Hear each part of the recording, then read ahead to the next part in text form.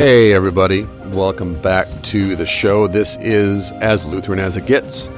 We are your host, Pastor Christopher Gillespie. Yes. Dramatic pause for effect. And I am Pastor Donovan Riley. We are again going into Dr. Martin Luther's lectures on Paul's letter to the Galatians. This week we're on page 243 of Geraldo Camacho's translation of Martin Luther's commentary on St. Paul's epistle to the Galatians, 1535. Page 243, this would be Galatians 3:13 that Luther is examining and speaking to. Mm-hmm. So let's just dive right in. Why not? Let's break form. Last week, I think last episode you pointed out, we spent 12 minutes working our way up to it, whereas today I'm about to jump right in and do something radical for us on this podcast. Okay. So to the book. John the Baptist, in a similar way, calls him, quote, the Lamb of God who takes away the sin of the world. John chapter 1, verse 29. He is certainly innocent, for he is the Lamb of God, without spot or blemish. But since he carries the sins of the world, his innocence is burdened with the sins and the guilt of the entire world. Every single sin that I, you, and we all have committed and will commit from here on are Jesus' own sins just as much as if he himself had committed them. In brief, our sin should become Jesus' own sin. Otherwise, we are lost forever. This true knowledge of Christ, which Paul and the prophets have handed down to us with all clarity, has been obscured and disfigured by the wicked religious philosophers. Yeah, so let's see, how does that work its way out in our own experience? There's all this like insulating of Jesus, right, from your sin. Dressing up the foot of the cross with roses, so to speak. Well, taking him off of it. I mean, that's a big one. It's like we can't bear to look at the man Jesus who died for us. Right. No, I was thinking more just like, now, this is just a little sin. We don't want Jesus to take care of that.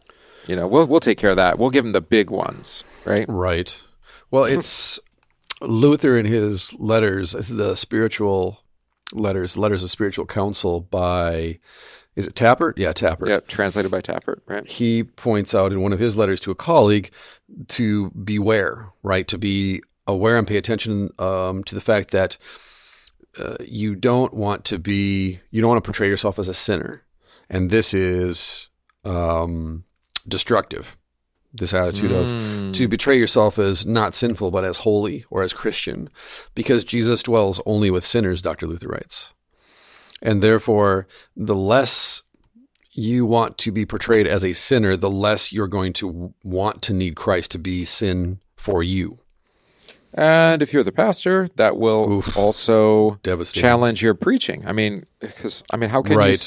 can you have compassion on sinners if you are above them, or you've intentionally tried to obscure or hide that from either from Jesus or from yourself?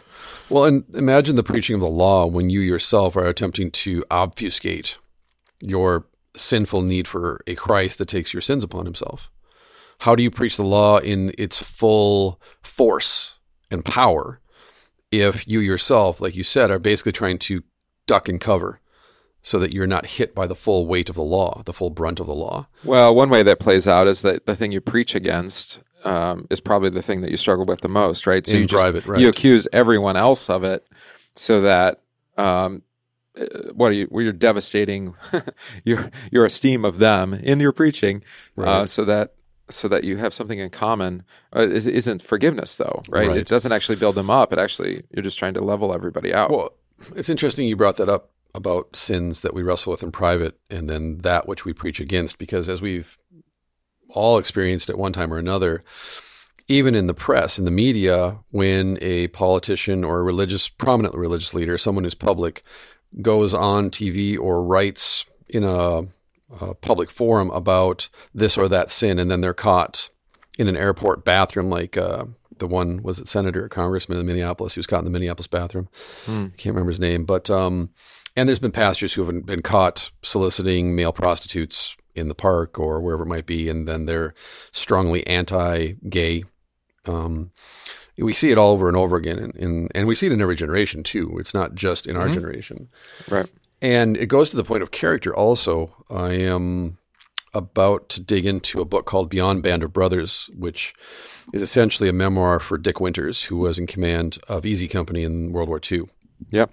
And there's a famous miniseries made by HBO by Spielberg and Tom Hanks entitled Band of Brothers, based on the Stephen Ambrose book. And Dick Winters is kind of the focus of the miniseries.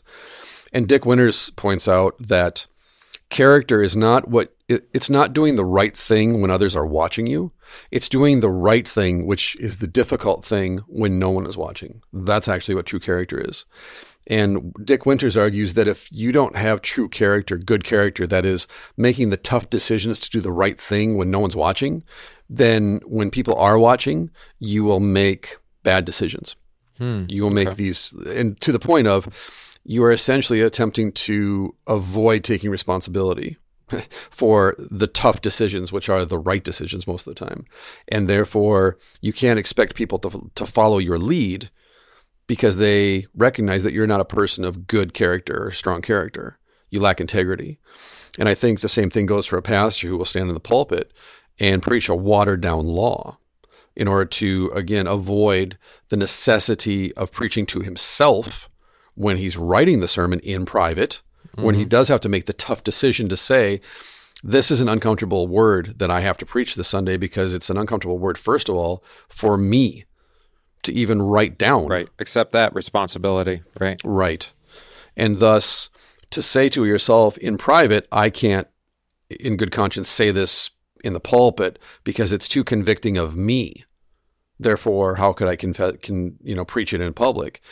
It goes to character, and it goes to what we've talked about, which is, well, I know I'm a sinner, but, and then what ends up happening is Jesus is excluded from that corner of your heart. Right. That's a sin that we just don't want Jesus to take care of. Right. Problem with sins that that we don't give to Jesus is they're not forgiven. Right. Exactly. That anything that we call not a sin, Jesus didn't die to redeem us from. Which, as I've said before, when someone says, well, homosexuality is not a sin, it's just the way God made me or them or whoever, I point out, I know what you're trying to do. You believe you're being empathetic and you're being loving by not making these people feel excluded for their sexual preferences, right? But if Jesus didn't die for that sin, if homosexuality is not a sin, then Jesus didn't die to redeem that person from their sin. And so what you think is loving is actually the most unloving thing you can possibly do. Yeah. Leaving them dead in trespasses and sins. Yes, exactly. You're just you're like, it'd be like Jesus getting up and walking away from the well when the Samaritan woman comes to get water.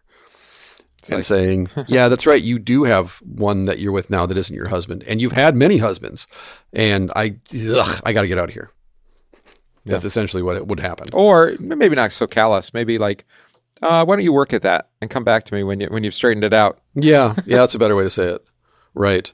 It's like, yeah, I mean, you've had some bad knocks in your life, some hard knocks, and you need to get back on your feet. And well, here's a 5-point outline of what I think you can do to really get right with God and with your neighbor. And then, you know what? I'll come back around in 6 weeks and see where you're at.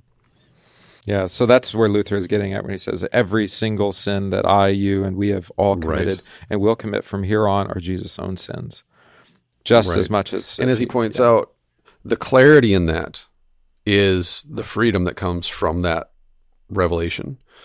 There is no sin that you can hide from him, but there's also no sin that he didn't die for. So whatever you think is an unspeakable, unforgivable sin, driven through his hands and feet. Done. Left for dead in the tomb. Yeah, I mean, there's no reason to hide it from him if he's the friend of sinners, right? Right. He chooses to dwell only in and with sinners. What are you saying other than you're not welcome in my house? Yeah, that I was doing Zacchaeus with the kids this morning, Luke 19, right? And some people get all hung up on the making amends, right? That Zacchaeus does, right? And they miss the point that one table fellowship in the ancient world, but even the fact that Jesus says, "I'm going to your house," is I forgive you. Yes, that's what he's saying. Right. You know? And of course Zacchaeus can't help but respond to that. It's like, Right. wow, God is accepting me, even despite everything I am. Right. Right. And Jesus standing in the corner eating chips and guacamole says nothing, and Zacchaeus just starts giving back people what he owes them with interest. And that really is a great expression in that moment of what happens when the law that is written on our heart kicks in. Is Zacchaeus doesn't turn to Jesus and say, hey, what else you got? But rather, in relation to Jesus and, like you said, the forgiveness of sins, Zacchaeus' first move is, well, now I can give everybody back what they deserve, what they basically didn't deserve to have taken from them in the first place. And to make reparations, I'm going to pay back with interest what I owe them 3-4 times as much. That's freedom. But it's also the way in which the law works itself out naturally in the human heart as a consequence of forgiveness of sins, which is I am now free to serve my neighbor in peace, by the way, rather than sacrifice my neighbor for my peace. Yeah, and it has to do with identity. So, I mean, Jesus is not below being in his presence. Well, Jesus even is willing to take the hits for being in the tax collector's house, right? And so that Zacchaeus doesn't have to think about his reputation. Well, he's going to be the tax collector that's a nut, right? You know. Yeah.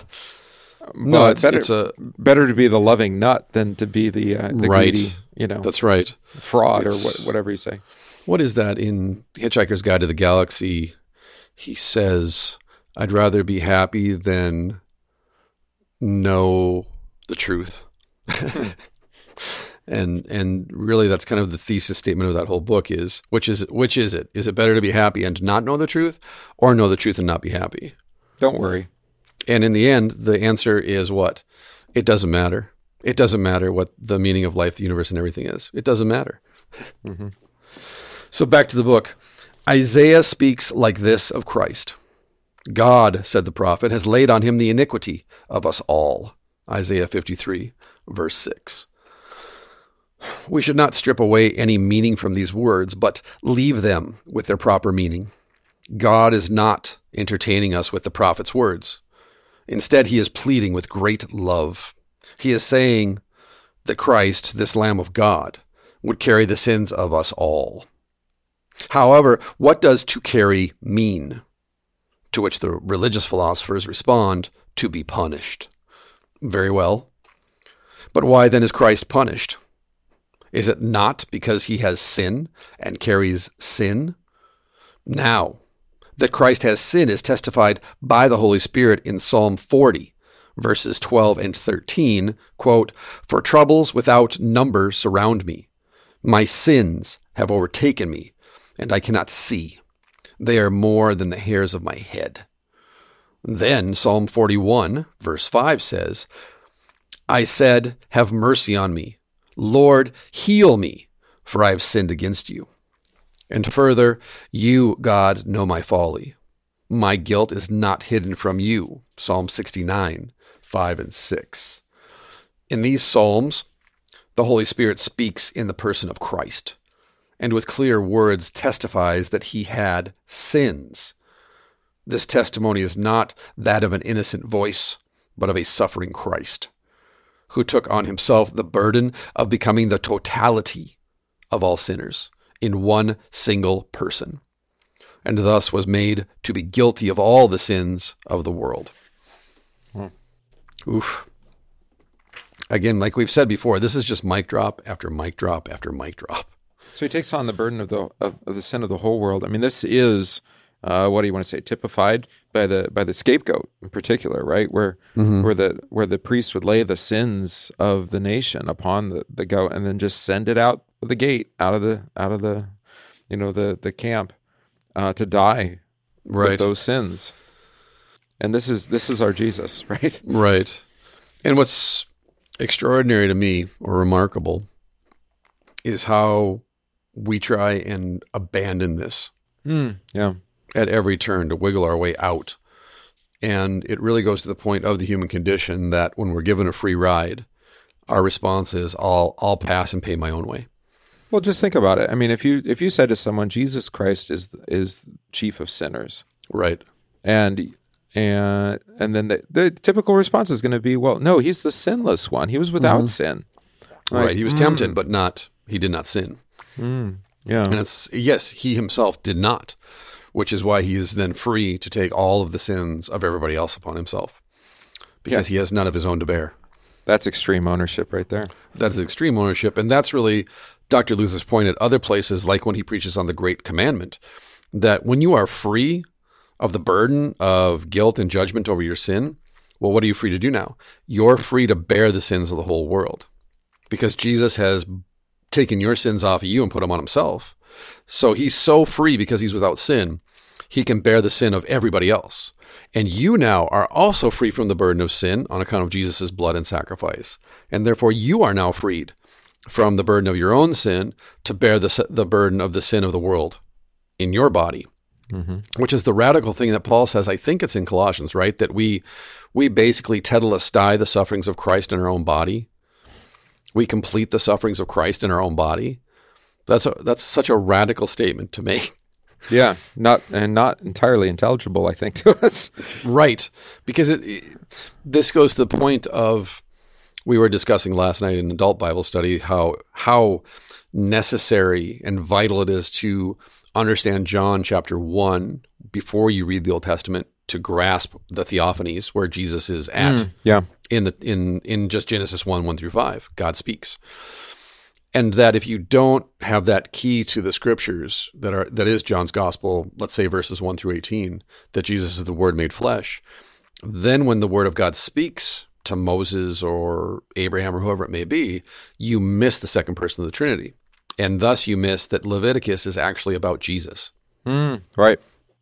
Likewise then, if you don't grasp this fact that Jesus, who is without sin, is therefore free to take on the sins of the whole world because he doesn't have his sin to carry, you then, having been unburdened from the guilt and responsibility for your own sin by Jesus taking it on himself, sets you free then to be Jesus to your neighbor and complete in your body the sufferings of Christ. Well, maybe a practical example would be something like, bearing the shame of another person, right? Right. So coming alongside them and suffering whatever insult or damage to your own reputation that might come because you choose to come alongside, that person who's kind of, the pariah, right? Mm-hmm. And yet, if you're not worried about God holding any damage to your reputation, or, your esteem of yourself is considered only in the light of what Jesus died for you, then you don't need to worry about that other stuff, all the way the world. Right. Yeah. You're freed from the burden of having to worry about the other stuff. Yeah. And I think every pastor at some point in his ministry will be confronted with this reality that someone's going to come to you or come into your congregation who doesn't fit. And what I mean by that is that every congregation is guilty of this, because we're all sinful, is that like attracts like, to quote the philosopher. Mm-hmm. And therefore, every congregation, the personality of that congregation attracts people of a similar personality. And then that one person comes in who violates that premise, and they don't, quote unquote, fit. And the pushback is always, we're not comfortable with him or her because reasons. And the pastor then will either bend to the will of the congregation because he doesn't want to make waves, he doesn't want a conflict to break out over this one person, or he holds the line. Right. And by holding the line, as you pointed out, one of the real dangers is he might have forfeited his call. Because maybe the congregation says, you know what, we're not comfortable with your decision and we don't want to go along with what you've done and we oppose what you do, and either you need to repent and get in line with our tastes or you're out. Yeah, and I think what drives that is risk, right? They're worried, there's some fear of failure, of judgment, and not only before their neighbor, but before God too, right? Yes, now, absolutely. What's God going to think of us if we take some hits because we welcome this person into our midst, right? And so you get armchair quarterbacked from the congregation. You get armchair quarterbacked by other pastors. Sometimes you get armchair quarterbacked by religious politicians.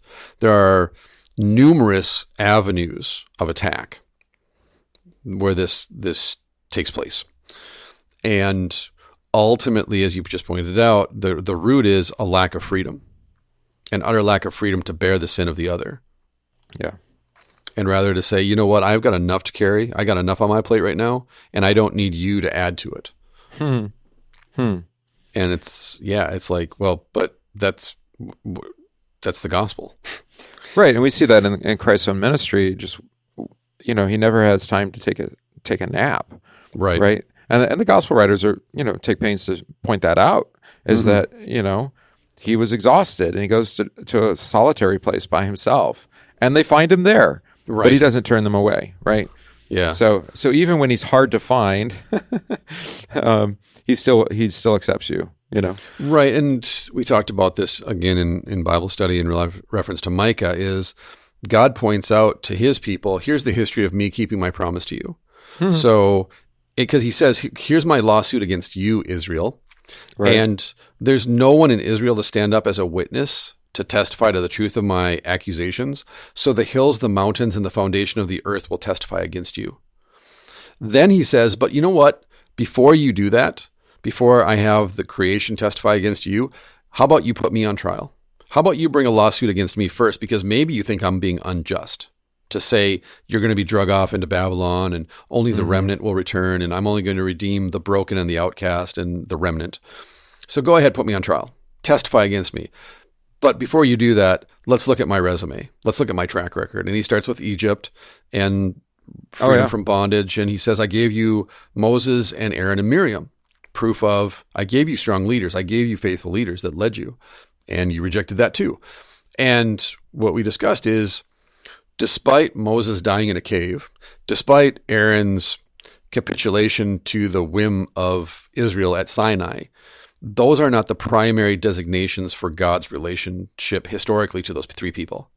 Rather, God's primary relation to them is, I appointed you these strong leaders, these faithful leaders. And this is my resume. I kept my promise that I made to your ancestors from ancient times. So it's not Aaron screwed up, learn from his example, at least not here in Micah. In other places, they do bring that up, right? Then they talk about, you built the golden calf with these treasures and you had an orgy and you danced around the calf and you got drunk and did all these things. That's in the prophets too. But here in Micah, God wants to put his promise as the primary thing. And then the indiscretions of Moses and Aaron notwithstanding, God's saying, go ahead and bring a lawsuit against me. Look at how faithful I've been to you. Look how faithful I've been to my promise to you. That's what's primary to this whole relationship. And you can't argue with God's resume. It's hard. I mean, you can try to argue against it, but you'd have to fudge it. Well, and this is what atheists and agnostics do every day by claiming, well, if there was a God, why would he allow X, Y, and Z to happen?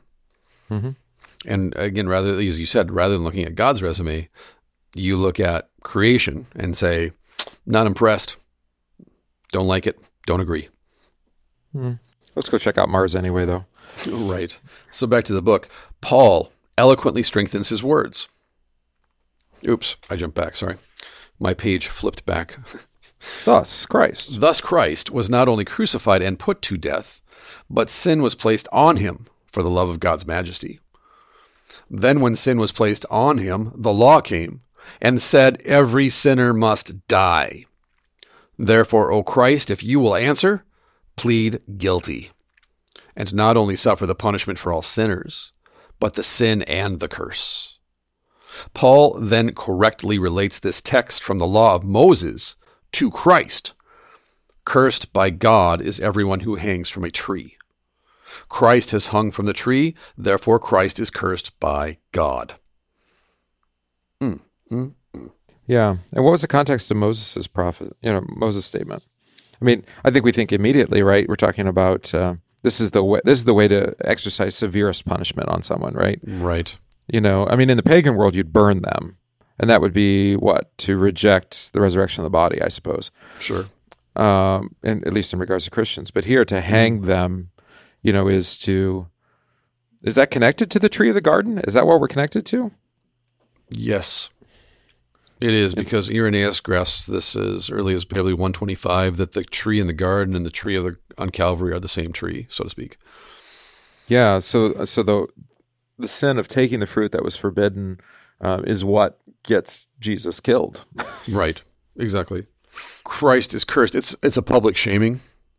it's a public display of the person who has committed the worst crime possible under the law, and therefore we will publicly hang him as an example to others. And again, crucifixion is not specifically quote-unquote Christian, because the Romans got it from the Greeks got it from the Persians probably got it from the Babylonians or the Assyrians, because I know at least in ancient art, we know the Assyrians practiced the X-shaped crucifixion. Right, like Peter. Right. And so, yeah, the Romans just adapted it to the shape that we understand it to be today. But the Greeks had a T-shaped cross. And like I said, the Assyrians had an X-shaped crucifixion cross. But it is an ancient practice of public shaming and cursing. And according to the law, then, I mean, it's the ultimate sort of deterrent, right? Right. Right. So we're to look at the cross and say, don't be like that. Don't do that. Well, and also it in some, like Greco-Roman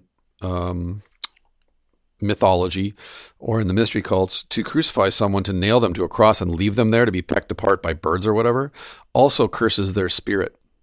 They're not free to go to the Elysian fields or to Hades. They're kind of stuck. Yeah. But the irony is, of course, that we are to look at the cross and not say, don't be like that, but actually be like that. Right.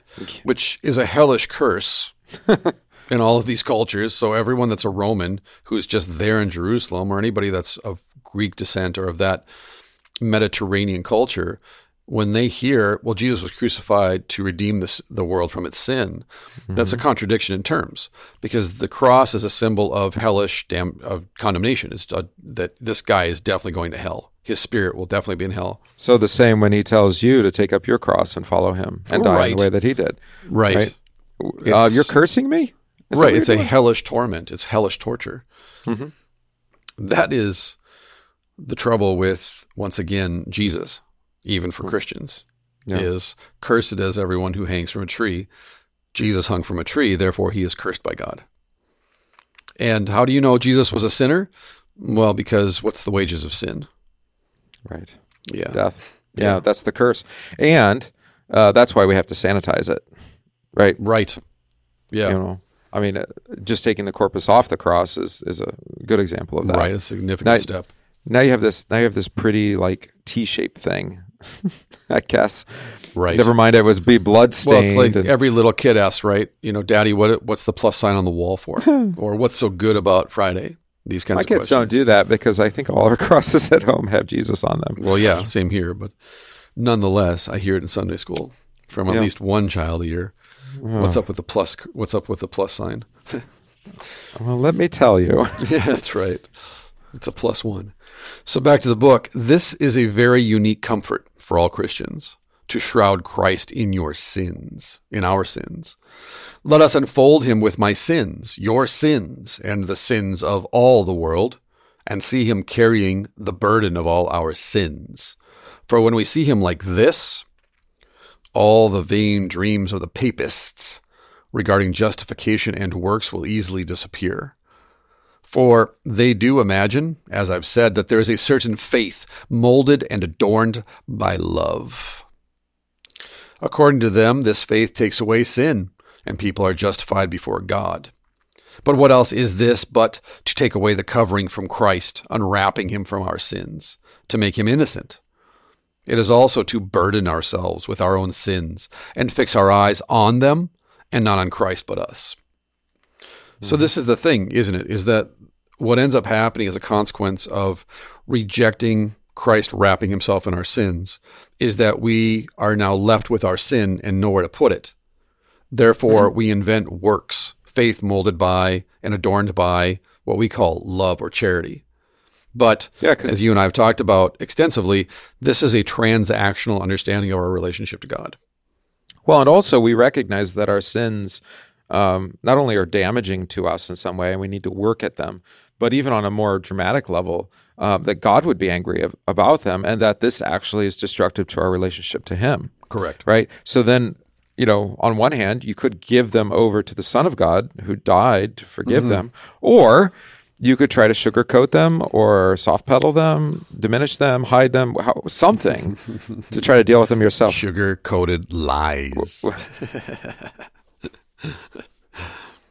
This faith takes away sin, and people are justified before God by faith that is molded and adorned by love. Or the late medieval way of saying Caritas, that is right? Faith formed by love. Show me your works, and I'll show you a person of faith. This is Luther's argument against Aristotle, the Greek philosopher, that had been not really smuggled into late medieval theology, but wholeheartedly adopted by the theologians. This is why he calls them religious philosophers. He will not call them theologians because they are not, because they want to mix Aristotle and Plato in with Paul and Isaiah. And Aristotle says that a good tree produces good fruit, and therefore show me the fruit and I'll show you whether the tree is good or not. Faith formed by love. Luther says, wrong answer, reverse that. That in this case, it's actually not a good tree. And yet it still produces good fruit, not because of the tree, but because of the one who is responsible for the fruit being produced on the tree. So Luther basically reverses it. It's not show me fruit and I'll show you a good tree, but rather a good tree will produce good fruit, meaning the roots have to be good in order for the fruit to be good. Hence all the language from Jesus about being grafted onto the vine. Right? Exactly. And this is what tortured Luther in the monastery, is what he had grown up being taught, and this is the prevailing theology of the late Middle Ages, which is faith is formed by caritas, by charity, by love. And therefore, this is the purpose of monasteries, is to withdraw from the world in order to meditate on true caritas, true love of God and neighbor, and to dedicate your life to then loving God and loving your neighbor without interference from the world, so to speak. Or from yourself, really, too, right? Really, it is, yeah. And this is what Luther actually calls belly button theology, that you sit in a closet, a small room, and you stare at your belly button all day meditating on love rather than actually loving someone in a vocation. Working out your salvation with fear and trembling, but not the good sort of fear, the fear of God. Right, exactly. Instead, you lash yourself and starve yourself and grovel on your face. And so he says, this is also to burden ourselves with our own sins and fix our eyes on them and not on Christ, but us. And this is why there is no end to good works, basically, is what he's going to argue. That all of these good works we invent for ourselves are not from God, they're from our own imaginings, our own sinful imaginings. And the reason we do this is because our eyes are on sin, not Christ. And yet, these works that we claim to do on behalf of God, we claim we're doing because God has commanded them. Well, which is more insulting to God, do you think? The gross, obvious sin, or all the ways that we try to cover it up? Definitely the ways we try to cover it up. It's like, I'm here. Forgiveness right over here. Right. Why are you avoiding it? Well, think of, the garden is a good example of that, of course. We always go back to it. It's like, okay, it's one thing to take the fruit. It was another thing that Adam didn't cover for. He didn't take the blame. He didn't, accept any responsibility for their action or for his action, his neglect, right? It just keeps adding insult to injury. What began with lust for David, just looking at Bathsheba, then ends up, he goes all into full-on idolatry. Right. Why stop at adultery? Yeah. I mean, idolatry and adultery, they kind of sound the same. So cover both tables of the law. Yeah. But this is the thing, is it's in our nature to play the victim. It's in our nature to point away from ourselves and blame others, like you pointed out in Genesis and even in 2 Samuel. This is really the invention of religion, is that the man and the woman are created for each other, bone of my bone, flesh of my flesh. And that the purpose of us being made by God is to serve our neighbor, to love our neighbor and love God as ourselves. This is the whole sum of the law. And yet you'll notice then in their rebellion, the very first thing that the man does is sacrifice the woman to save himself rather than sacrifice himself to save the woman. In faith, he sacrifices himself right there on the spot and says, this is 100% my fault. He takes extreme ownership of it and says, it's all me. Don't blame her. This is on me because you actually charged me with catechizing her. And I'm the one who spoke this prohibition to her. And then the way that she spits it out is a commentary on the original prohibition, but it's not word for word the precise prohibition. She adds to it, right? Don't even look at it. And so Adam could have said, this is all my fault because I didn't communicate to her properly your prohibition. I may have added and embellished it. So I may have said, not only are we not to touch it, don't even look at it. Right. But instead he says, take the woman you gave me. She was the one who ate the fruit first and then gave it to me. She misled and duped me. And then the woman says, don't blame me, blame the serpent. The serpent misled me. No one wants to take accountability, and no one wants to take the hit for the original crime, so to speak. Right. And so the only one who ever comes along to do that fully and completely is Jesus. Right, because he's wholly free from the burden of sin to then take our sin upon himself, to take that burden on himself. As he says to John, right? It's fitting for us to fulfill all righteousness. Right. 100%. Right. This is in Dr. Norman Nagel's sermon on the baptism of Jesus. This is his point, is that when Jesus is baptized by John in the water, John doesn't recognize that they're in it together now. This is you and me. We're together now in this. For John, it's, no, you should actually be baptizing me. I shouldn't be baptizing you. I'm not worthy. And Jesus' whole point by coming down into the water and having John baptize him is to fulfill all righteousness. That is, to have God forget all your sin. Right, and to fill up the waters of baptism with his with his righteousness and take your sin, right? That exchange. And therefore, he must be baptized in this way because he must take his place with us in our sin, and like you said, in order that we might receive his righteousness as a gift.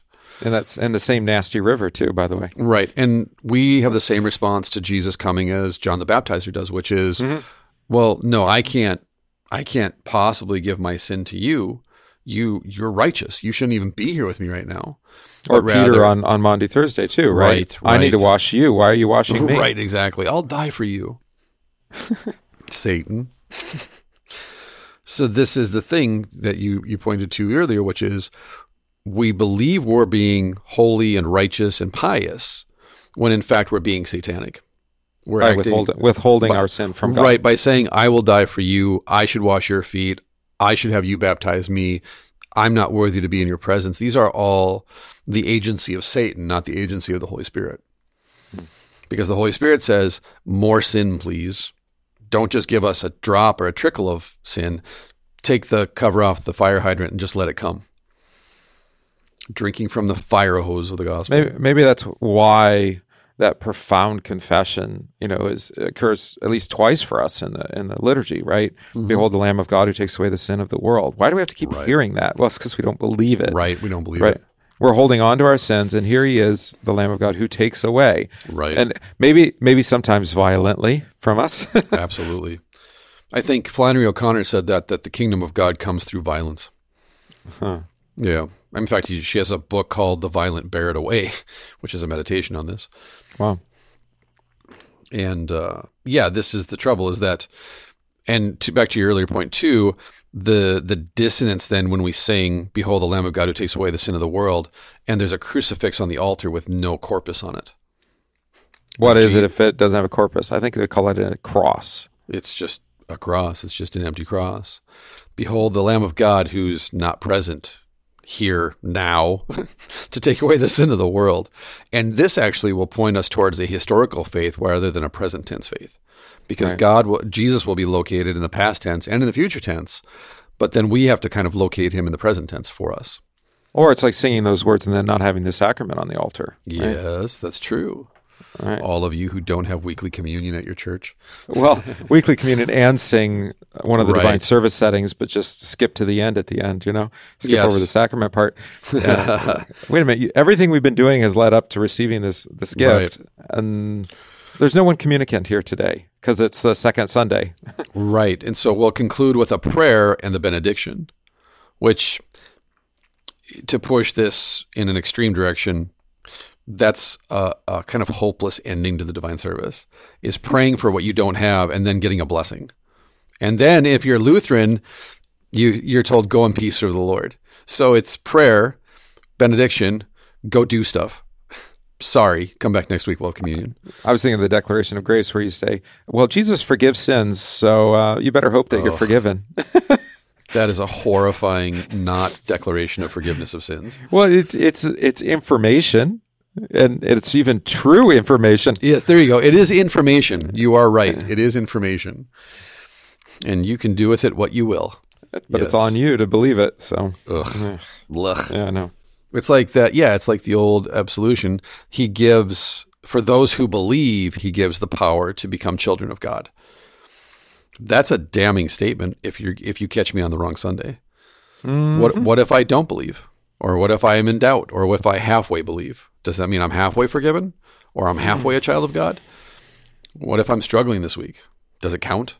See, this is the point, people, is that we need assertions. We need declarations of reality, not invitations to collate the data. Yeah, so, like, behold the Lamb of God who takes away the sin of the world. Right. Whether you like that or not, that's what he's here to do for you. Right. Because as I said, I think it's in our nature as old Adam sinners to play the victim. And therefore, when we're given an opening like that, we will feel sorry for ourselves or lament or get angry, whatever it might be. But there won't be a constancy of joy or comfort at the words, because the words kind of leave you hanging. Well, they kind of destroy any kind of, I don't know what you want to call it. It's actually like a self-demoralizing project. Right. Rather than being a self-esteem project, it's like, right. I just have to make myself worthy to be in God's presence today. Right. Kind of drag myself down into hell again. Right. And he's like, I'm done with that. So back to the book. Yes. That is Luther's response to his own statement. It is also to burden ourselves with our own sins and fix our eyes on them and not to Christ not on Christ, but us. Yes. And isn't this to dismiss Christ altogether and to make him totally worthless for us? It's nice he asks a question and then answers it with his own question. Mm-hmm. Yeah. He's having an internal monologue here. In front of his students. If it is true that we take away sin through the works of the law and love, then Christ is not the one who takes them away.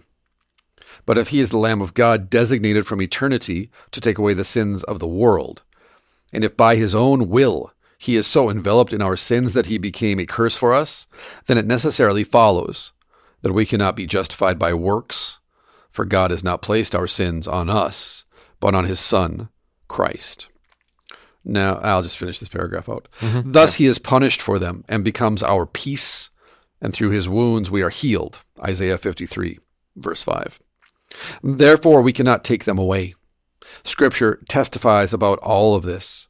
We also confess them in the articles of the Christian faith when we say, I believe in Jesus Christ, Son of God, who suffered, was crucified, and died for us. I was going to point out that to this day, when I point out that love is not the gospel, it's law, I will get attacked by Christians. Mm-hmm. Yeah. Even pastors will attack me for saying that. And all I'm saying is Jesus was asked the summary of the law, and it's love. Like, he actually, very simply, as Dr. Luther points out too, to just take the words in their simplest meaning, Jesus does a great job in one sentence of saying the summary of the law is love God and love your neighbors yourself. Mm-hmm. So therefore, unless you think that the law is the gospel, which is a heresy, then, or you actually are a true antinomian because you confuse the gospel and say, well, we don't need the law, we have the gospel. But rather recognizing that love points us back to ourselves and to the law. It does not point us to Christ and the gospel. That's right. Love is the fruit of faith, but again, the Roman Catholic is love forms faith. So by saying love is somehow connected with the gospel and the forgiveness of sins, you're actually a late medieval Roman Catholic or a modern Protestant, because they both confess the same thing. Yeah, I mean, whoever is to love me must keep my word, right, or follow my commands. I mean, he says it in a number of different ways. And like, so who can love you? Right. Who actually loves God, at least the way that he commands it, or that he gives it, or he even loves their neighbor, second table of the law. I mean, who does this? And in case you thought you did, like the Pharisees who love their self-appointed works, right? Right. Then Jesus is like, when you call that guy, Raka, whatever that means, I don't remember. Idiot. Fool. Yeah. When you call hey fool, you've already murdered him in your heart, right? Because love would be to call, either not call him a name at all, I suppose. It would be to absolve him and cover his sin. Yeah. And build him up. Yeah, to cover for him. Right. Eighth commandment stuff. Mm-hmm. If it is true that we take away sin through the works of the law and love, then Christ is not the one who takes them away. That's the greatest deceit, isn't it? that we think that we can forgive our own self somehow. Through learning to love ourselves. Right. Or some kind of self-appointed means of absolution. Right. It could be acts of penance, I suppose, if you're Lutheran medieval system. Mm-hmm. Here, in our setting, it could be like, you know what? That's an old antiquated idea, and we're more enlightened now, right? Such as the confession of sin. Well, even that, we have to get rid of that. It's an antiquated idea. It's an antiquated practice. Let's update it with new words, so that every Sunday when they come, they have no idea what they're going to say. Right. Keep them on their toes. That's right. Okay. But even more radical yet, Luther locks into, the Lamb of God has been designated from eternity to take away the sins of the world. Meaning, Jesus, the Word of God, the second person of the Trinity, from eternity, has always had one primary mission. Mm-hmm. To be the Lamb of God who takes away. There is never a time then, according to Scripture, there is never a time when the second person of the Trinity was not the Son and was not the Lamb of God who takes away the sin of the world, which will break your brain. It will, but it also then, confirms that every time God makes the promise of the Son, the offspring who's going to come to save the world, right? This isn't like, well, I'm working out all these things so that it happens. Right. No, it actually, this is what my Son has come to do and will come to do, and keeps coming to do. I mean, everything is about saving you from your sins. It was from day 1 or day 8 or day 7, I guess. Right. Well, and here's this is a dangerous question, I know, but I'm going to ask it. But this is a dangerous question does that mean that God then anticipated before he even created us that we would rebel against him and fall into sin? I've gotten that question before. Right. As have I. I've had that question. As a brand new Christian, I've asked that question because I've read this. God chose us in Christ before the foundation of the world. Behold, the Lamb of God who has been crucified since the foundation of the world. You encounter these texts, and if you really, really sit down in them and think on them, that question comes up. At least it did for me, and as you pointed out, it's come to you. Yeah. I'm thinking of maybe Jesus during Holy Week, I think on Maundy Thursday, right? And John saying, all things have been given over to me, knowing that all things had been given over to him, right? Right. But all through John's gospel, he keeps saying, my hour has not yet come, my hour has not yet come, as in, like, I know exactly what's happening here. I've already seen this. Right. Not only have I seen it, I told you how it's going to go down. Right. Over and over and over. I've told you. I see it. I'll know when it's time because I actually know I'm God. But not only that, this is for what purpose I was sent. Right. It's like I said, I think it's a dangerous question because it challenges us once again to be, well, 1, sinners, in fact, not in theory, and 2, to take very seriously that Jesus has one mission or goal, like I said.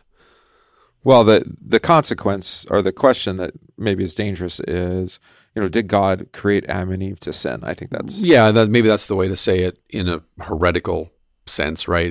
Did God create us to sin? That's Manichaean, actually, right? I mean, at root, that would be a Manichaean question. Right, the author of evil. Yeah, God maybe didn't necessarily create us in the flesh that is evil and the spirit that's pure in a Manichaean Neoplatonic sense, but rather, did God create us to fall into sin? He made us fallible. That he flawed creation so that he could create this kind of codependent relationship. Right. That's exactly the kind of God we have. Where we have to rely upon him for the part that isn't quite right. Right. But it's like the same question of, did God build life and death into the creation from the beginning? And then what kind of death does Adam and Eve's rebellion herald? Is it the same kind of dying as was built into, let's say, fruit-bearing plants? In order for a plant to bear fruit and grow, it has to fall to the earth and die. Or did God set the pattern of the sun, the moons, the stars, the planets, and even the plants and the seasons to show us from day one that life is about death and resurrection, resurrection in him? Right, exactly. Now, in Christ, I think these questions have their place, and they're not that dangerous. I think outside of Christ, they're very dangerous because they don't have any rooting. They don't have an anchor to keep them from spiraling into a kind of useless speculation. Yeah, they don't lead to faith in Christ. No. No, and they might actually lead you to abandon God and forsake him. Right, because you say everything's absurd.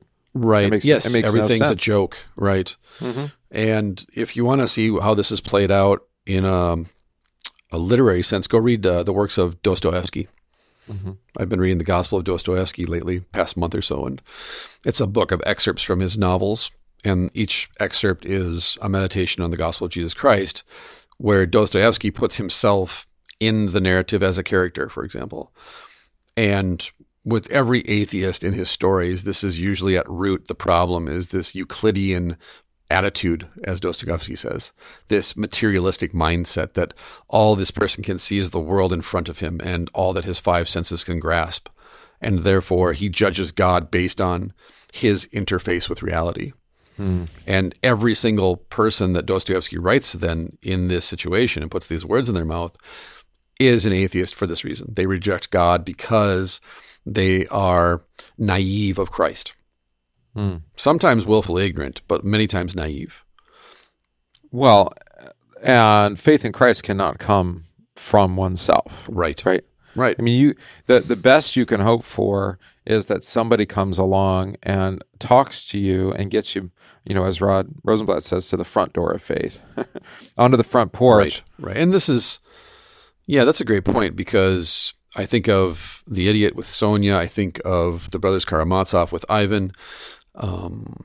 Even The Possessed is the character who is the suffering servant, or the character who is the marginalized on the edges of society. The person who represents Christ in the narrative is the one who alerts the antagonist in the story to a greater reality, a higher reality.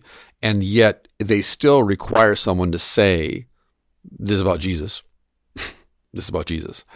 Yeah. And like you said, the young woman who's forced into prostitution by her father to pay for her mother's medical bills and support her siblings, for example, or Ivan wrestling with his little brother who wants to become a monk about, is there a God or not? In Ivan's case, it's actually he's sick with a fever and ends up talking to the devil. He imagines, or he's not sure if it's the devil or not. And in every case, that's what he is pointed at, is they argue about God and faith and reality.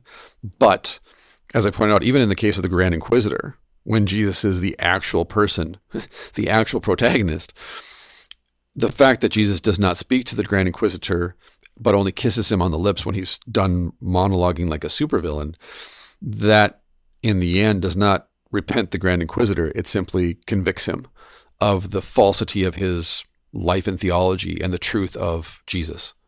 Yeah. But it doesn't convert the Grand Inquisitor, because the gospel is not proclaimed to him, even though Jesus raises a dead kid on the steps of the church. Right. And so even love for your neighbor, as good and edifying as that might be, to build them up and to encourage them, support them. And what? No greater love has a man than this. Right. I mean, you can love somebody to the point where they might even say, show me this community, or show me, are there other people like you? Right. I want to be a part of this because you've really changed my life. Right.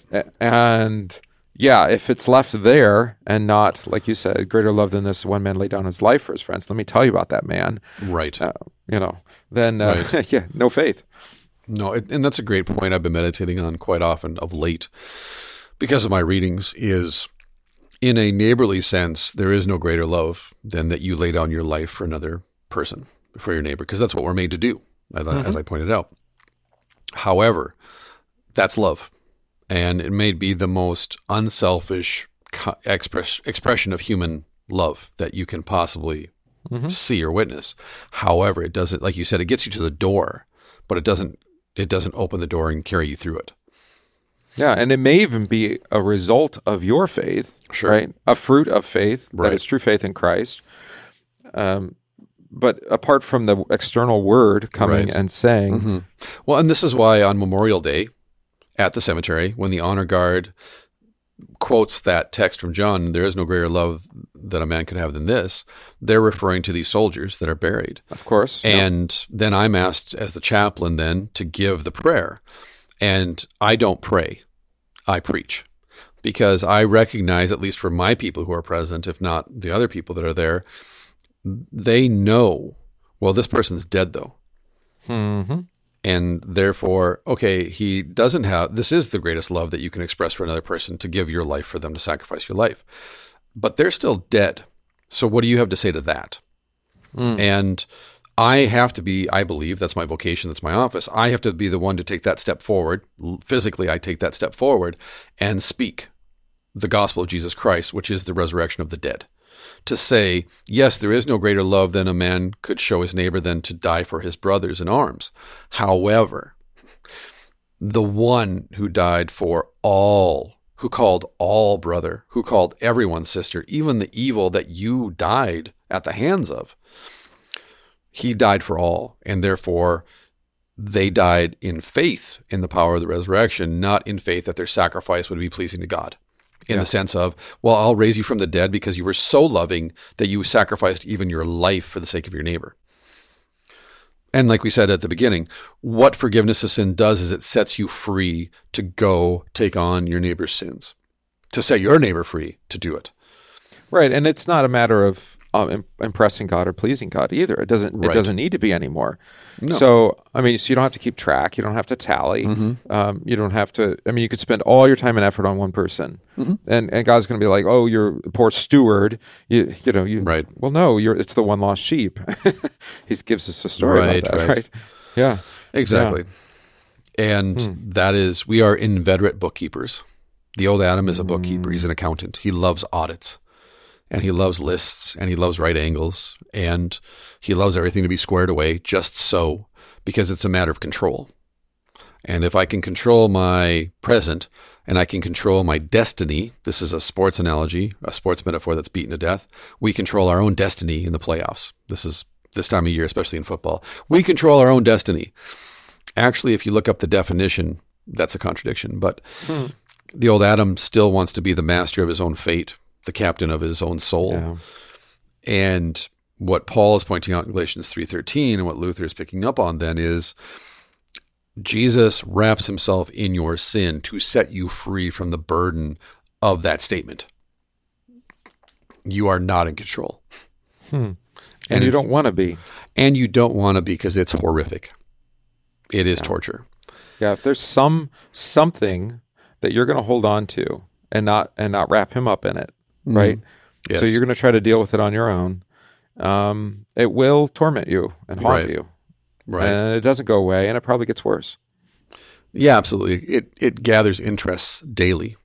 That's the problem with sins. Or as one man said, the enemy gets a vote too. And so as much as we try and forgive ourselves, as much as we want to disregard true evil in the world, and as much as we would like to deny that Satan is real, Satan, the world, and our sin, they get a vote. Yeah. And whether we like it or not, they get a say. And you don't get to control those things.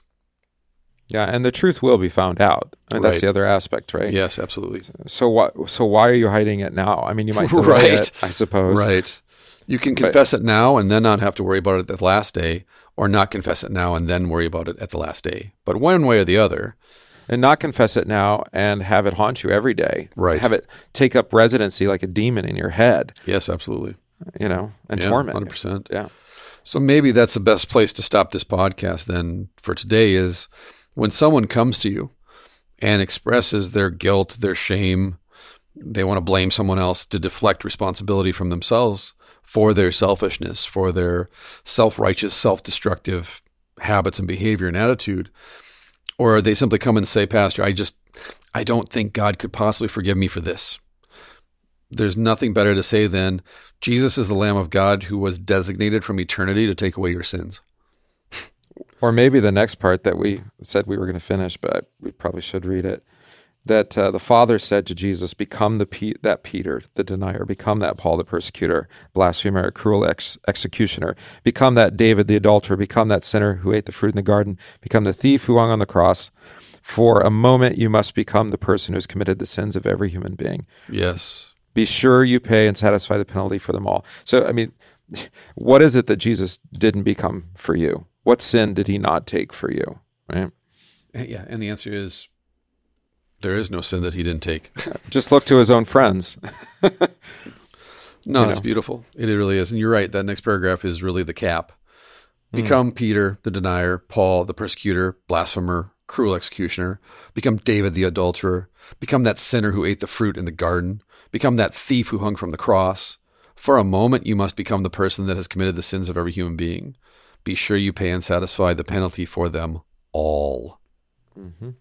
And so the law comes to Jesus and says, I find that you are a guilty sinner, and such a great sinner that you have taken upon on your own body the sin of all human beings. And thus I see no sins on anyone but you. Thus you must die on the cross. Then the law lunges against him and kills him, but in such a way that the entire world is purified and cleansed of all sin, free from death and all evil. Now, since sin and death are abolished by this one man, God only sees throughout the whole world, especially in those who believe, not only cleansing but righteousness. And if there remains some residue of sin due to Christ's glory that outshines the sun, God is unable to see it. Jeepers, man. Yeah. So don't worry about it.